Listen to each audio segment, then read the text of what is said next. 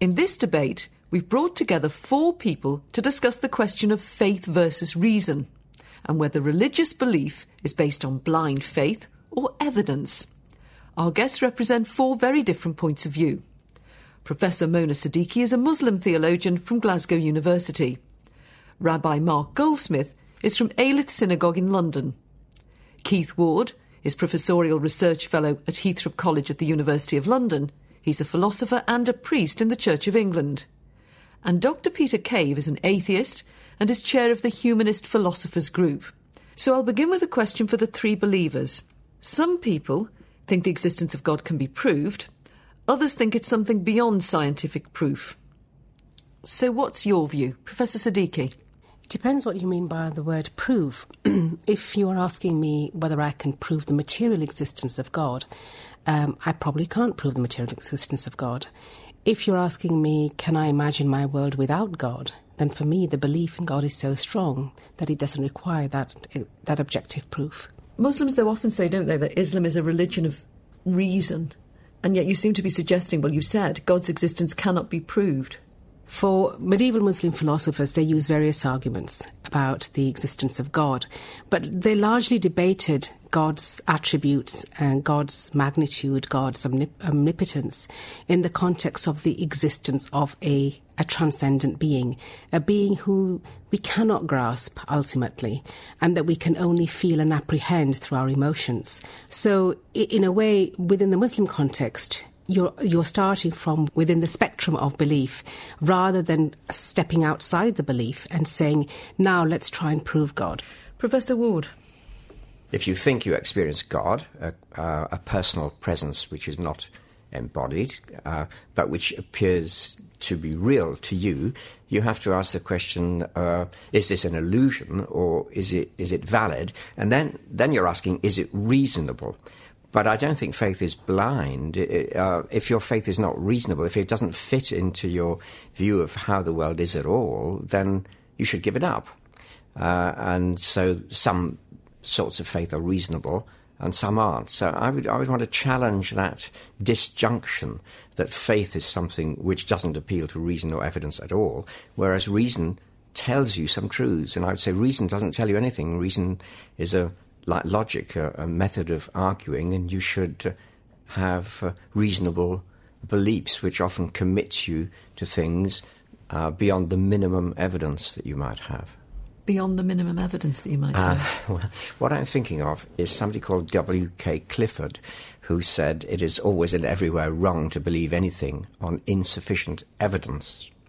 And what I suggest is that the word evidence is used by many philosophers much too narrowly, as though evidence consists in what your senses can tell you, sight and hearing and sound and so on, whereas you could construe evidence much more widely to include religious experience of God, and also very general metaphysical beliefs about whether the world is ultimately a material-only world, just matter, or whether there is spiritual reality in the world.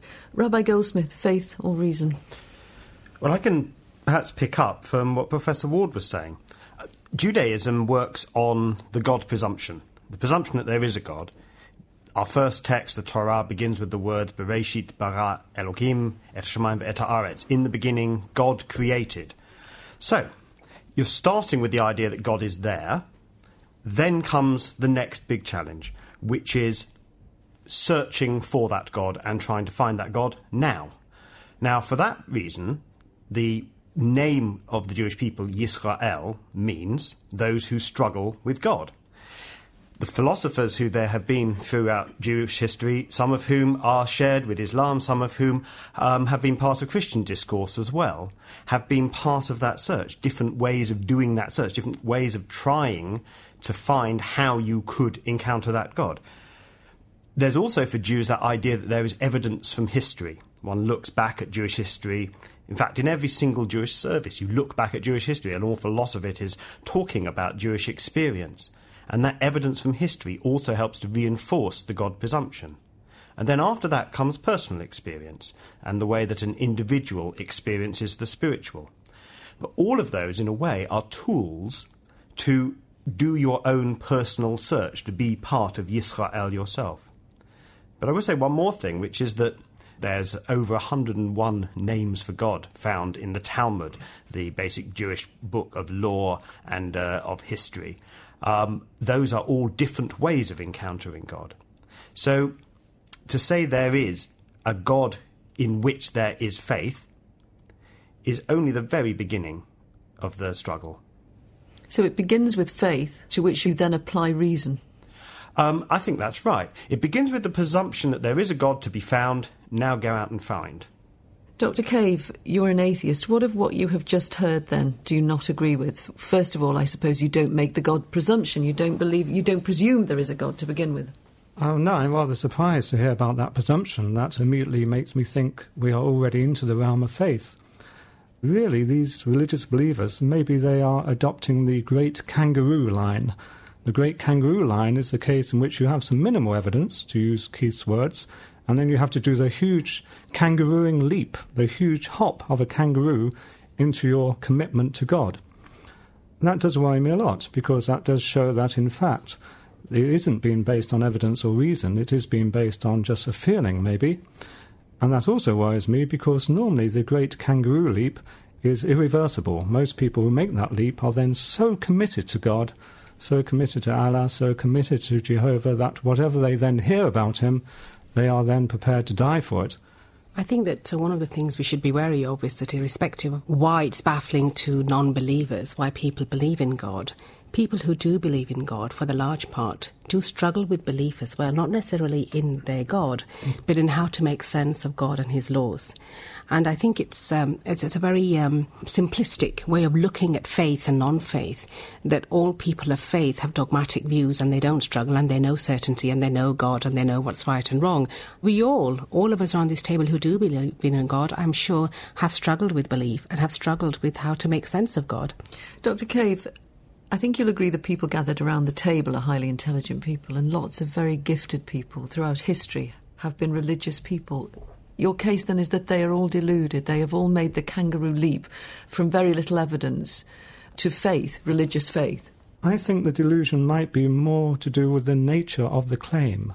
Namely, when people say that God exists and God is love, perhaps what they are doing is, in many cases, expressing a wonderful attitude towards the world of how we should, in fact, respect the environment, how we should look after, have concern for other people, and so on. And so what they misleadingly take to be a claim about the existence of a supernatural being is in fact more like an attitude of reverence towards the world, an attitude towards reverence towards other human beings and other creatures. And with that, obviously, I can agree. I strongly object philosophically to the statement or the implication that we all start from some position where we know the material world is real, but we're not sure about God. And to get to God, you have to make the kangaroo leap. And I think that is totally false. I think almost everyone starts from a belief that there is a personal, transcendent reality with which they have some personal relationship. Belief in God is not a kangaroo leap. It's the natural starting position. Just because something is a natural belief, it doesn't follow it's true. Of course, for many, many centuries, and indeed maybe today, children will naturally believe the earth is flat. It doesn't follow the earth is flat. Could I move on to the business of proof, which has been mentioned? Rabbi Goldsmith, you talked about the Old Testament and the Scriptures being part of the history, the evidence that is gathered, passed down from generation to generation. How important is it to the three believers around the table that you have these books, the Quran, the Old Testament, the New Testament? Well, as I said, this is about search, both personal and the search of a people and the search of humanity for God. These scriptures are the collected wisdom, the collected ideas, some of which we challenge, of our previous generations, but it gets us going on that search. Mona Siddiqui. It's interesting that even the most fervent believers of the formative period of Islam and then right up to the medieval period discussed, did you need revelation from God, that is scripture for Muslims, to take you to God and to show you justice and goodness in the world? Or could human reason alone take you to God? And it was disputed, and in some circles it's still disputed. So despite a strong belief in God, to be human is to question. And the biggest question for human beings, I think, is this very nature of our existence and how we connected to a transcendent, if there is a transcendent. So for many people today, I mean, the average Muslim you would ask would say they cannot imagine Islam without the Quran, without scripture, without prophecy. God in his mercy cannot leave human beings without some kind of guidance towards him.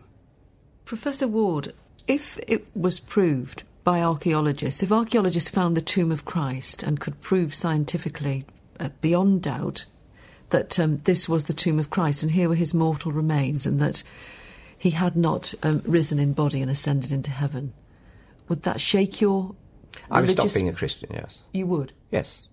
I would still believe in God, but I'd be something else. Yes, I mean, that's obvious. I mean, faith must be falsifiable, otherwise it has no content. That's your faith. You don't think it's going to be falsified.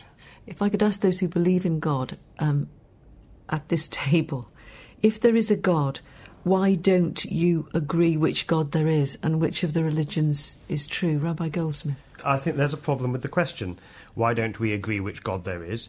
The Jewish foundation prayer in morning and evening services and personal prayer says, Adonai Eloheinu, Adonai Echad, that God is our God and God is one, which basically means both things. There is a Jewish relationship with God, which comes through our scriptures, through what we learn through our ancestors, through what we learn through our own families and the people around us, which is particular to the Jewish experience. But there is but one God, and that is that one God who is shared by all, who behind their spiritual understanding of the world is God. And let's keep searching. But it's one God. Yes, I agree totally with that. Jesus, quoting the Hebrew Bible, said, the Lord your God is one Lord. And I think there is one God, and Jews, Muslims and Christians all agree that there is one God, though we might have slightly different descriptions of some of God's attributes. And most Hindus, really, though a lot of people don't realise this, most Hindus believe in one God with many names. I have absolutely no problem with saying that the God of the Muslims is the same God as the God of the Jews and the Christians. I think where the difference is how we perceive that God, and I think more importantly, how we see God's relationship with human beings as well. There is a difference within the three traditions. But to say that why don't we agree on one God, I think we do. Thank you all very much indeed. Thank you. From the Open University. For more information, go to www.open.ac.uk/use.